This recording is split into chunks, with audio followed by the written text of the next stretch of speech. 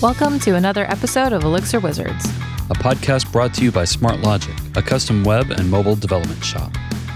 This is Season 11, where we're branching out from Elixir to compare notes with experts from other communities. Hey everyone, I'm Owen Bickford, Senior Developer at Smart Logic. And I'm Dan Ivovich, Director of Engineering at Smart Logic. And we're your host for today's episode.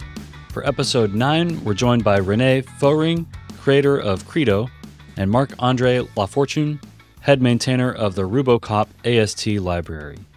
In this episode, we compare static code analysis with Elixir and Ruby. So welcome to the podcast. Before we jump into static code analysis, René, can you tell us a little bit about yourself, where you're coming from, your history in programming? Yeah, so my name is René. I'm 40 years old, married, have a daughter, and we're living in the countryside in Germany, in the Münsterland. I have used a couple of languages in my career, from Java over C# to Python, Ruby, and Elixir. What brought me to Elixir was a deep desire to learn a new programming language almost 10 years ago. And my friend and mentor, Peter, told me, if you want to learn something really new, you shouldn't learn like Go or Rust, but a functional programming language, because that's a real paradigm shift and you have to modify your thinking around that paradigm. And that's how we landed here. And I'm very fortunate because I code no more in my day job. I wanted to say less and less, but if I'm honest, I'm no longer coding. And coding Elixir in my free time is the great guilty pleasure I have left. Don't be guilty. All right, Marc-André, same question. Personal history, where are you coming from, programming background? So I'm French-Canadian, and sadly I'm even older than René. I started programming on Apple II Plus in BASIC way back when. And I did a lot of Ruby, and I've switched to Elixir for the past something like 3 years or so. So we're going to be comparing notes between Elixir and Ruby. I know the Elixir community has a lot of overlap with Ruby. A lot of, kind of experience learned from Ruby has been brought into Elixir as well. We'll start with René. For anyone who's kind of unfamiliar with static code analysis and kind of the concepts that we'll talk about the tools and the details a little bit later on, but how would you introduce static code analysis to maybe a junior engineer who hasn't crossed this concept before? So when we are talking about code analysis, there's the difference between static code analysis and dynamic code analysis. Dynamic meaning we are running the program we're analyzing, and static that we are not. And within static code analysis, there are the two big schools. One is we're looking at the source code, which Credo and I think RuboCop does. And there's also a set of tools that looks at object code like Beam files or Java jars. And that's basically it. A static code analysis tool just reads the code. And so what inspired you to create Credo? Well, like 8 years ago, there was actually a code analysis tool in Elixir called Dogma, which claimed for itself to be the RuboCop of Elixir. And I was actually, I think until today, the top contributor on that project besides Louis, who was the creator. And so Credo is in that respect standing on the shoulders of giants, because Louis did all the hard work of making the Elixir community accept the fact that we're having some code analysis tool. But much like so many other code analysis tools, they are just screaming results at you, and all of those results are something where you missed the mark. And I wanted to create a tool that was much more lenient in the way that it said, okay, I'm not giving you all the issues unless I run in strict mode, and if I give you an issue, I can also give you an explanation with a code example and some of the rationale behind the issue. So you can feel empowered to say, oh, that isn't really a problem for me. I want to deactivate this check. And that is what mainly motivated me to develop another code analysis tool for Elixir. Great. And Marc-André, anything you'd like to add around static code analysis or how you got involved in RuboCop? Well, on my end, I wanted to write a code coverage tool, but that would be a little bit brighter than the one we had in Ruby. The one we had would tell you if a particular line was run when you had all your tests running, but it wouldn't tell you if every single part of your line was actually being run. And to do that, I had to delve into what is Ruby code, what does an AST look like, and RuboCop was the big user of the AST. I mean, it still is. And then I started looking at how RuboCop was doing things. I was like, hey, why are you doing things this way and not this other way? And I started contributing in this way. And I ended up rewriting some of the tools that we use in RuboCop to deal with the AST. So I'm curious how the nature of Ruby and Elixir, Ruby's object-oriented, maybe hybrid programming language, and then Elixir, which I'm much more familiar with, is primarily functional programming language. How does that affect your approach to building a static code analysis tool? Is it really just I need an AST and then I write messages, or is there a little bit more to it than that? At some point, I was still contributing to RuboCop and already thinking of jumping on the Elixir band. And one of the big issue in RuboCop is there's many, many checks. I'm very glad that René is focusing on checks that are solid and that people will actually want, because there's so many things in RuboCop that you're like, no, but I really want to write it this way. Stop yelling at me. But there's also a lot of false alarms in RuboCop. And part of it is because, as René explained, when you do static code analysis, you only look at the source code. And it's actually very hard in Ruby to know, and it's actually hard in Elixir also, to know if you're calling a particular function, which function are you actually calling?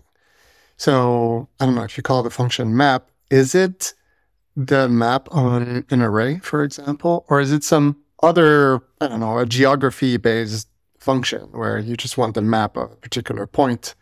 And there's actually no really good way to know. So maybe you're in RuboCop and you're thinking, oh, I want to make sure that the users of the map function on array is correct. And you're going to read, oh, I'm calling this function map, and then you're trying to understand what's going on, but maybe it's not the map function that you're thinking about. And I was like, oh my God, I can't wait to see what we can do in Elixir, because in Elixir at compile time, you know exactly which map function you're calling. And naively, I thought, wow, we won't ever have this problem when we do any kind of analysis in Elixir, because we know, are you calling enum.map or some other myGeographyModule.map function? But as it turns out, when you do the type of static text analysis that Credo does, sadly, you don't know which functions you're actually calling. So, and it's just even worse in a way in Elixir, because the way the language is built, you don't know much about anything. As soon as you call use some module, everything else after that, you don't know. Maybe use has been redefined, def has been redefined. That pipe symbol that you see afterwards, it's not a pipe anymore. It's, I don't know, something else. So at least in Ruby, we actually knew when you were defining a class, it had to be a class definition. If you were defining a function, well, it was a function definition. But in Elixir, we don't actually truly really know this. So in a way, I was like very excited that I thought we would be able to have even more powerful tools. And it turns out that Elixir is the way it's built, and with macros in particular, it just means, well, we know even less about what the code really means and what it really is going to be. I've definitely run into pain points. Macros especially are a little bit overused. I can see this happening, especially with importing functions from another module. I think my personal preference tends to be alias everything and import as little as possible. And that way you get a lot more clarity just as you're working day to day about where things are coming from. But I could also see, now that you're talking about this AST, when you're looking at the AST for a function that's been imported, you no longer know where it came from. Is that kind of like what you're saying there is now a function that's been imported and you don't really have the same level of detail of where it came from? You don't know which function it is, in a sense that if I do use something, maybe that use does a bunch of imports, and then afterwards I'm calling this function foo. I don't know which module it's from. I mean, when we compile it, Elixir will know exactly which function it is.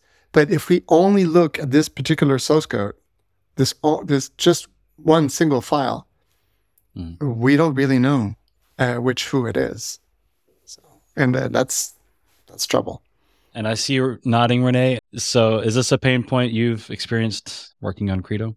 Well, I think it's just something we're sticking with, because there are certainly some challenges which would be easier to solve if we would be looking at the object code, meaning the compiled Beam files. And the most obvious downside from that is that if the code doesn't compile, you're not going to run any kind of analysis.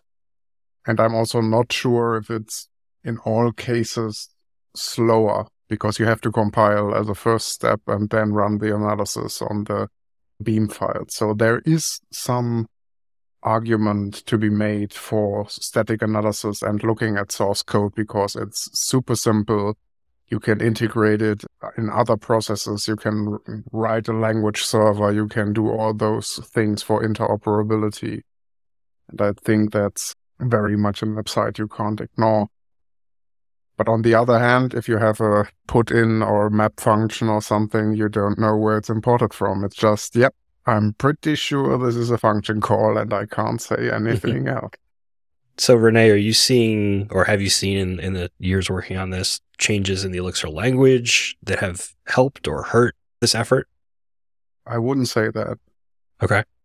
Neither way. So it's actually that I'm pretty impressed how few changes are necessary to Credo with every minor release of the Elixir language.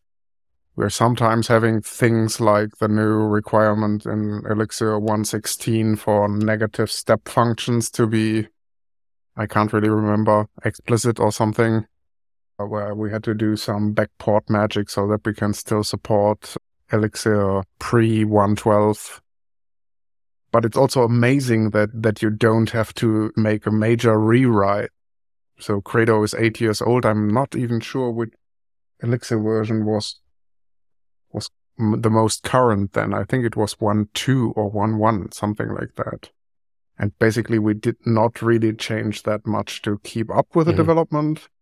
But it's also not like I or anybody responsible was ever super tempted to say, let's throw everything overboard. Let's make Credo 2.0 with no backwards compatibility, because then we can use this new feature from Elixir 1.14 or something like that.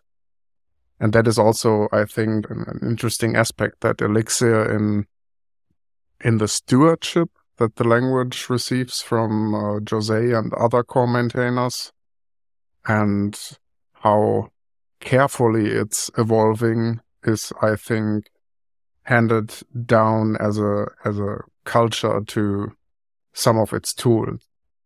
Yeah. Great. I think, so Dan, I know we're both basically web practitioners. We're building web apps. We're not so much working in low-level tooling typically.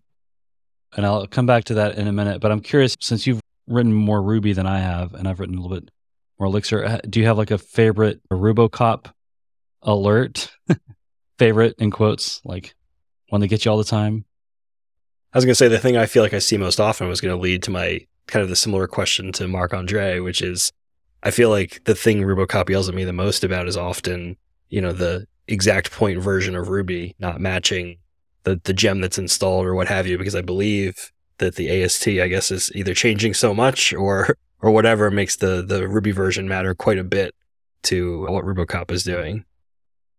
Yeah, it's true. I mean, you only get one warning though, and it's the first thing you see. They won't complain too much, but it's true. So RuboCop is based on the parser gem from White Quark. So that's not the built-in parser, because there is a built-in parser in Ruby, but it's just not very good. And the White Quark parser is just simply amazing. And they just want to make sure that they get everything completely, totally, perfectly accurate. So even a 0.1 release is going to be like, well, we're not quite sure that we match the AST. But yes, as far as I know, every single release of Ruby, so once a year, there are syntax changes, and those will always have an AST change. And the parser gem aims to be 100% compatible. So it's going to be new nodes or something so that it doesn't, the AST from previous versions for the same code doesn't change. Only the new code that wouldn't even compile in an older version of Ruby will have a new AST. It's 100% compatibility ensured. And it's true that Elixir has been, I've only been here for 3 years, but it's like rock stable on that end. Much easier job. Oh, and I think back to your question, I feel like the thing I see from both tools probably the most is like just complexity checks. Bingo. That's the one. You were reading my mind. My favorite, quote unquote, favorite Credo alert or warning is cyclomatic complexity, which, when you're junior, you're spending like probably 10 minutes on Google, like, what does that mean? But this is one of those rules. So I love Credo. I think we touched on this earlier. It's configurable. We could just turn this alert off and say, I don't care. Things will be as complex as possible. And, don't worry about it, Credo. But I like this warning because it usually forces me to kind of rethink. Usually it's a big cond statement, right? So like in Elixir, we have a few different flow control mechanisms. Cond is kind of like a big if-else branching logic tool. So whenever I've got too many different cases in there, or there's too many kind of and/ors, that really blows up the complexity, and Credo likes to tell me that I'm a bad programmer. And that's when I go back and usually the way I solve this is pulling things out into separate functions so I can use pattern matching. René, did you write that check or was that a community contribution? I'm curious if you have some kind of other insights from the tool perspective about cyclomatic complexity. The point in the very early stages of the Credo project was for one to think about which checks I personally really wanted and which were sort of the table stakes. I need this kind of check just to complain about it. And that's the reason why there is a max line length check, and tabs was a spaces check, and the cyclomatic complexity check. I think all of those are very much debatable. The very last community event I went to was a code beam in Amsterdam in the fall of 2019. And I gave a talk that basically started with me complaining that code analysis tools are all garbage and I basically hate them. But one of the reasons why they are all like going on our sanity hard is because we don't use them like tools. We use them like oracles for guidance. Just because there is some check that's always complaining doesn't mean that I'm doing something wrong. I just should take the second and think, oh, I hate this check. It doesn't make any sense for me and my code. And I should just put a general config in my home directory, which disables this for all my Credo projects by default. I want to say that when I started contributing to RuboCup, does dog fooding. So I think all, if not at least most of the rules of RuboCup are enabled for RuboCup itself. And there was so many times I would be like, oh my God, why is it complaining about the length of this method? Because the length is actually set, in my mind, to something very, very short. And I had to follow the rules because it's not my project. I can't just decide to change the rule or something like that. But I must say that after a while, it actually made me change my style. And I started actually writing more smaller functions and naming them. And I actually started liking the way it read when I was actually reading the code afterwards. Early returns were another thing in RuboCup that I started using. I mean, in Elixir, it doesn't make sense. We don't use that. But I must say I was very skeptical about some of those checks in RuboCup at first. But I think my style improved because I was actually forced to use some of those checks. But I've actually not run into cyclomatic check in Elixir yet, so I'm a bit surprised. Your control flows must be very pristine then. I don't think I see it in Elixir as much as Ruby. I think there's something about pattern matching that just lends you to build things in a way where I think you're less likely to do it. But I think in that kind of like early draft of something, you get too many nested conditionals, too many nested case statements, and it'll scream at you. It's kind of one of those things where you're like, okay, I know I'm wrong, but like I'm just going to deal with it for now, and then I'm going to come back and do it. But I think to kind of both your points, like that early feedback, and kind of informing the design, you do end up in a better place, and it's kind of that thing where it can frustrate you, but at the end of the day, it gives you consistency on a project, and it can really kind of help. I was curious if either of you have seen maybe common rules that aren't part of the default set, but you see organizations or projects add on their own often. I know at least there's a plugin system for both, because I think there's lots of plugins for RuboCop to add like RSpec and Cucumber and all sorts of other things. But maybe starting with René, is there something that you see get added to Credo a lot, but isn't in Credo core? Well, I think if I would see it, I would encourage people to contribute it. But since there is no telemetry in Credo that somehow tells anybody people are using these custom checks, these plugins, these rules, or even this config, so I wouldn't know which are the most disabled checks, which is also the main reason why I'm hesitant to, for example, deactivate cyclomatic complexity by default and put it so that it has to be enabled, because you don't know who runs into which predicaments if you just change the default set of checks that are running in preferably a patch version. Yeah, so I think people are building plugins to deliver custom checks to all their projects. That's a discussion I've had on Twitter and GitHub several times. And I guess more people are building small Credo plugins than I would know. Yeah, I think we see some of these on Hex. So if you or your team builds, and I don't mean like René, you, but I mean like the listener, if you build a custom Credo check and you're like, oh, the world would benefit from this, one option is hex.publish Owen's great Credo checks. Another option is go to Credo, the repo, open a PR, maybe an issue, and discuss with the Credo maintainers, like, should this be part of Credo standard? What's your preference for ideas if people are thinking about checks that they think should be in core? How do you prefer to be approached about those types of ideas? So there is actually a separate repo for proposals, but it's linked in the main Credo repo when you create an issue. And I think I just want to encourage people to contribute their ideas in form of an issue or a suggestion, a proposal, because I think we have merged many more checks than we have sort of discarded and said, well, thank you, this is useful, I can see it for your organization, but I don't think it's something we should include in the standard Credo set of checks. That has happened, but it has much more often been the case that we slightly modified it to make it more general and then merged it into Credo core, so to speak.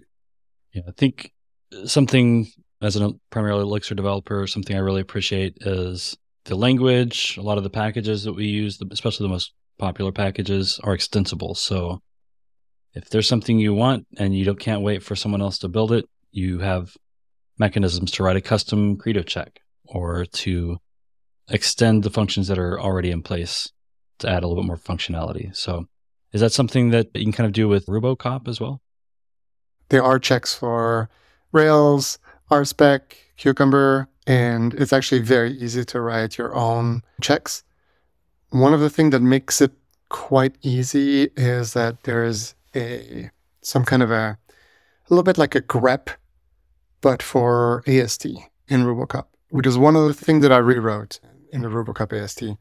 So there's basically a way to say, I want to figure out every single call where a method of this particular name is called with as many arguments as you want, but the second one or the last one must be a literal integer or something like this. To actually do this is very, very simple. In Elixir, it's not so bad because, well, the AST is kind of simple in a way, so you can do pattern match. But one of the issues that the AST is a little bit too low level in a way. So just what I mean by this is, for example, the pipe operator is really just a different way to write a function call, at least in practice. In theory, it could be anything, right? You could redefine it to be anything like you want. But it's kind of a pain that if you want to write, hey, I'm just curious, any call to this particular function with any particular form, you kind of always have to write at least two ways, two pattern matches. One for, is it called with the pipe operator? And another one, is it called without the pipe operator? So there's this cup in Credo that will check if you're calling map and then join, which I always forget that there's map join, so thank you for this check. But that particular check has like 4 different patterns because you can call the map and then you can call the join like with the normal call with parentheses, or you can call the double pipe, or you can pipe the first thing and then not the second one, or pipe the first one and not the second one, which you really shouldn't be doing. But I mean, you can write it this way. And that particular check actually doesn't even check for 4, which would be another way to write your map. And if you imported enum and then you just call map and you call join, that check will also not find it. So you had to write 4 patterns for that particular check, and it catches only a certain percentage of those instances. So that's why what I mean by the AST is kind of low level. It would be really nice to have a little bit higher level, which is here we're calling this function called, map and join. And we don't really care if it was called with a pipe operator or just with a simple dot. But the complexity of actually generating that AST would be pretty big. I mean, maybe we could just eliminate the pipe operator and then, not care about everything else. But there's lots of different issues like this, So, ooh, you're going to start some drama. We're not going to tell anyone you said get rid of the pipe operator. Oh, no, sorry. There will be That's not what I meant at all. What I meant is the AST generated code that has the pipe operator. Before we want to run it into Credo, for example, it might be a good idea to simplify it, or at least have another version where we're like a semantic AST where we don't have any pipes anymore. They've been replaced by the non-piped version because we want to analyze it on a slightly higher level where we don't really care if you wrote it with a pipe or not. We just want to know what you've called. And ideally, if we could, we could know exactly which function you're calling. Is it enum.map because it was imported, or is it, was it written enum.map, that it would be with all the function calls resolved? But that would imply looking at the beam file. I mean, the complexity of doing that is super, super high. But until we do, then it would be very difficult to have some kind of an easier way to have a pattern match to write custom cups.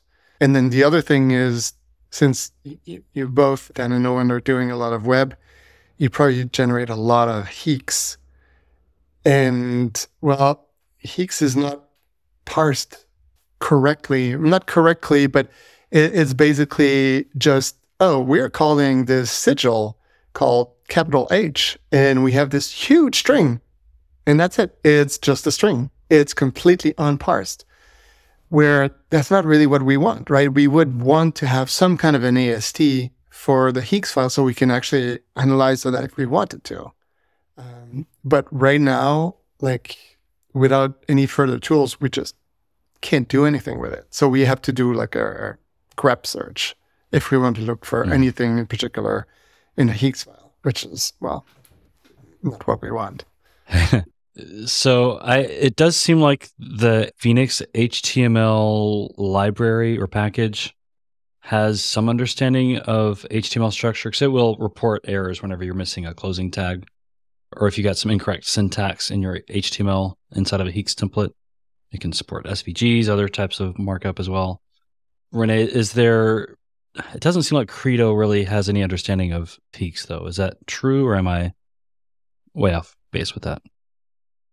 No, that's basically an insufficiency from the very beginning, that we never were able to parse Phoenix's view templates and say, look, we want to be able to provide people with, even for custom checks, give them a way to say we don't want to use this particular helper, maybe even our own, because we did some stupid stuff there and we have to leave the code in, but want to discourage using it on new PRs or something like that. Just because of what Marc-André said. There is no AST representation of it, and it's also funny that in so many domains, the community ends up building sort of alternative AST parsers. So I've seen that in Ruby, I've seen that in TypeScript, and I've also seen that in Elixir. We're talking about Sorcerer? Yeah.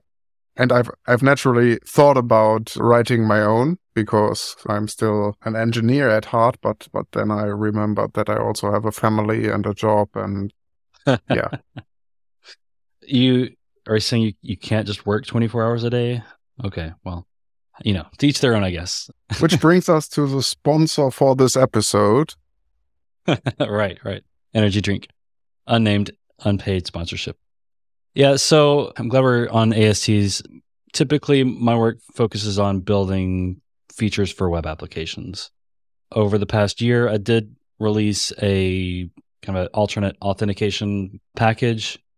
And this summer, I wanted to take a similar approach to the Phoenix auth generator, where you could run a command and generate a bunch of modules and files, so you wouldn't have to hard code all the stuff as a user of this package.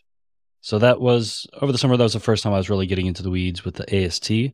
Before that, it was, it's simple, maybe a little bit in hindsight. I mean, it is a fairly simple data structure, but it is nested data structure. So it can be kind of imposing to look at, especially the first time. I'm kind of curious, and I am using Sorcerer because I think it has some kind of niceties, some kind of helpers there. I think I could probably do most of the things I was doing with the default Elixir standard library now.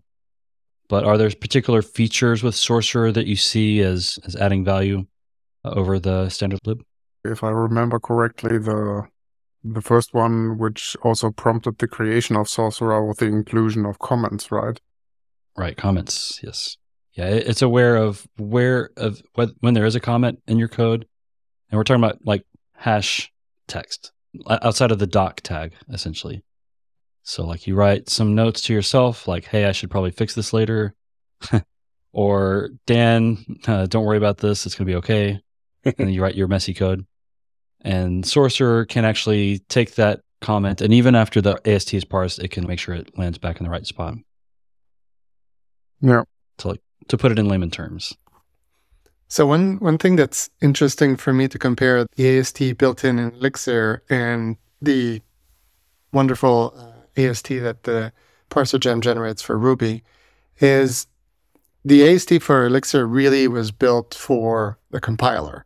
So, for example, comments, we don't care about comments. Let's just discard them because, well, the compiler just ignores them, which makes a lot of sense. And many literals are, their own AST is themselves. So if you have 42, well, the AST is 42. You have an array, well, the AST is going to be that particular array. So function calls are the ones that get modified the most, and tuples, bigger tuples than three or more are also changed. But in Ruby, every single thing is you have an object. That is, you have a node. So it could be an integer node because it's a literal and it's 42. And so you have the value 42, you have the type int, and you have all the source map. So it knows exactly where it started in the code, where it ended. So if you want to go, I was talking about getting higher level than the AST that is generated, but sometimes you want to go lower level. So you want to know exactly how that 42 was written. And in Elixir, there's just no way. So if you wanted to write a check that every single integer that is like a literal integer in the code, if it's higher than 1,000, you want to enforce that there's like underscores for readability. You just can't. You cannot do it currently with Credo or with anything, because when you parse with Elixir, then you only have the integer. So you'd have to check on which line it comes from to figure out exactly how it was written, because you don't know how it was written. Then if on that line there's different instances because someone is writing some kind of tricky code and part of that is in a string, then like good luck figuring out how exactly it was written and where it comes from. In Ruby with this beautiful parser gem, it's trivial. You just look, I have this literal integer. I can check the value. The value is greater than 1,000. Okay, I want to check what's the source. And then you check if the underscores are there where you want them to be. So it's this idea that you want to have an AST to compile the code is one thing, and you want to have the AST to have the complete full picture of what both the source code was like and what it means. That's a completely different thing. Really, we don't have the later in Elixir. It would be really nice if we did, and I think Sorcerer wants to go a little bit in that direction, but we're still pretty far. Is that possible in Credo? When you get an AST, do you also get kind of the raw string so you could check for the number formatting? Yeah, so we do actually have that check with the underscores in the numbers, but since we're using some heuristics to determine if we are on, let's say, the right line, and if we are looking at the right occurrence in the text, this check also has a lot of tests that try to minimize the false positives, because it's not like deterministic that we are really looking at the 12,000 that is formatted wrongly. So are you combining then the AST and the actual file, just text?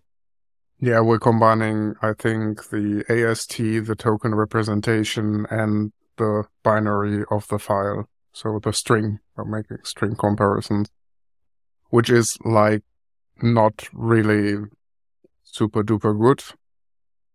I actually didn't know there was this check, and I'm actually impressed you implemented it, because it seems so complicated to do with the current information. I see it's like 250 lines of code. But, kudos. I'm impressed that it exists in Credo. Well, one thing with these kinds of checks that I try to do is they should, if they're not 100%, they should yield false negatives rather than false positives, because I think people would be much more frustrated by I did not do the thing this is telling me I did. If you had a string where a number is contained and you would complain as a tool, hey, this number is formatted in the wrong way, and you're thinking, gosh, this isn't even a number, how stupid is this tool? Then I would always err on the side of caution and say, let's risk some false negatives but avoid false positives, because I as a programmer would be so annoyed by that. So kind of carrying on from that then, as far as like frustrating or helping the developer, René, at the top of the episode, you mentioned it's a tool. It's supposed to help you. I was curious if you have thoughts on integrating it into workflow, where you see it fitting, working with like CI integrations. When you say it's a tool, what does that mean to you?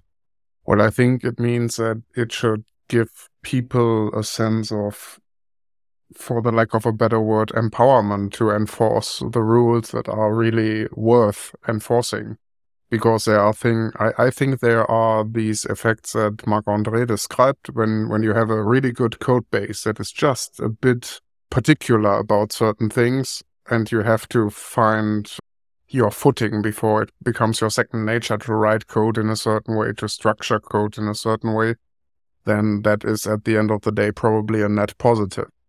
But I've also worked on code bases where there was in my mind a lot of cargo culting.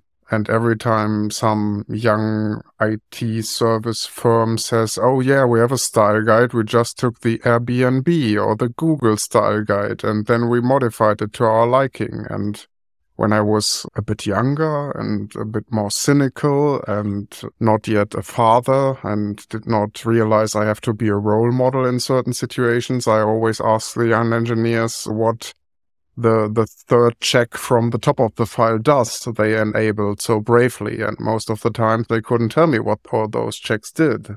So I think the most important thing is that it's a tool and you have to use it with a goal in mind. I'm not buying a kitchen knife just because if I call in now, I get 3 more for the same price. I buy a knife to cook something and I should have an idea of what I want to cook. Otherwise, I cannot choose the knife. Marc-André, do you have anything you'd like to add to that? I have many knives, actually. And I agree that you want to avoid the frustration of having false positives or anything. There's just like, why? But then again, there's definitely some rules that no one is ever going to agree on, sadly. There was endless discussions with RoboCop about which rules should be. And sometimes I would come in and say, oh, I completely agree with this rule, except it should be reversed. Instead of saying, don't do this, do that, I would say, no, don't do that, do this. Just to show the extent of how difficult it can be to decide which way something can go. I don't know if there's any Credo rules that are like this, actually, where you have to choose which style you prefer. Yeah, there are a couple of consistency checks where you have to, for the most obvious one, tabs or spaces for indentation. But with the standard set of checks and the fact that people are not happy about 1 or 2 or 3 or all the checks, I'm always reminded about a quote I read from the inventor of C++, who famously said there are 2 kinds of programming languages. Those people complain about and those nobody uses. Well, and I think that was something I think, and I guess it's the heuristics aspect of Credo that works really well in that, right? Where it's like, it will tell you this is different from how you've done it everywhere else. Not that you must do it one or the other, but it's just like, this stands out. And I think as a developer, especially if you're bringing it to an existing code base, like that's a much more kind of gentle, like, hey, I'm not telling you you're wrong. I'm just telling you were inconsistent. And there's an approach that I think is really nice. And I remember having like warm feelings about that, in early days with Credo.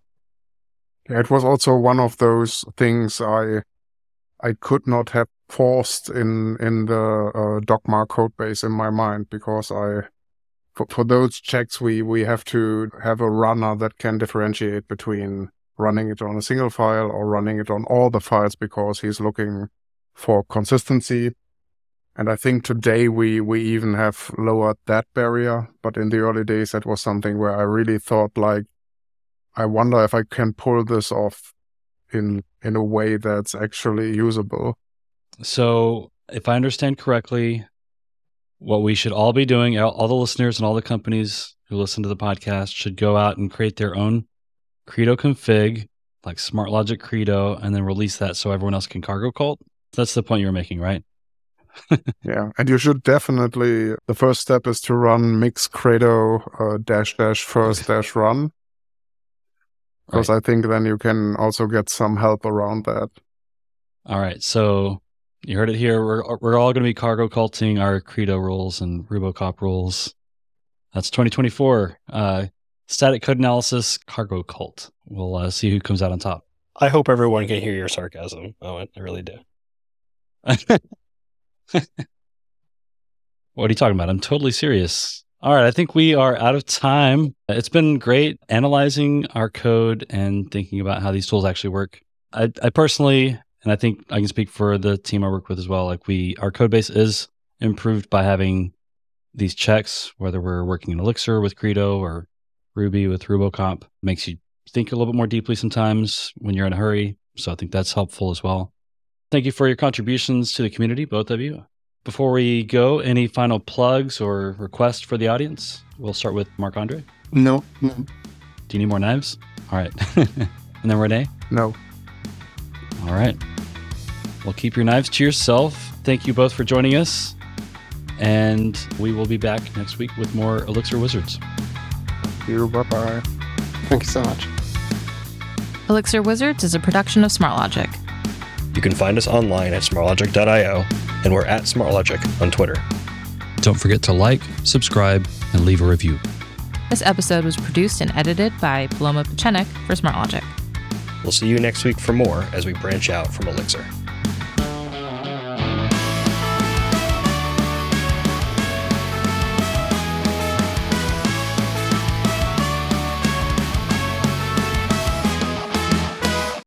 Hey, this is Yair Flicker, president of SmartLogic, the company that brings you this podcast. SmartLogic is a consulting company that helps our clients accelerate the pace of their product development. We build custom software applications for our clients, typically using Phoenix and Elixir, Rails, React, and Flutter for mobile app development. We're always happy to get acquainted, even if there isn't an immediate need or opportunity. And of course, referrals are always greatly appreciated. Please email contact@smartlogic.io to chat. Thanks, and have a great day.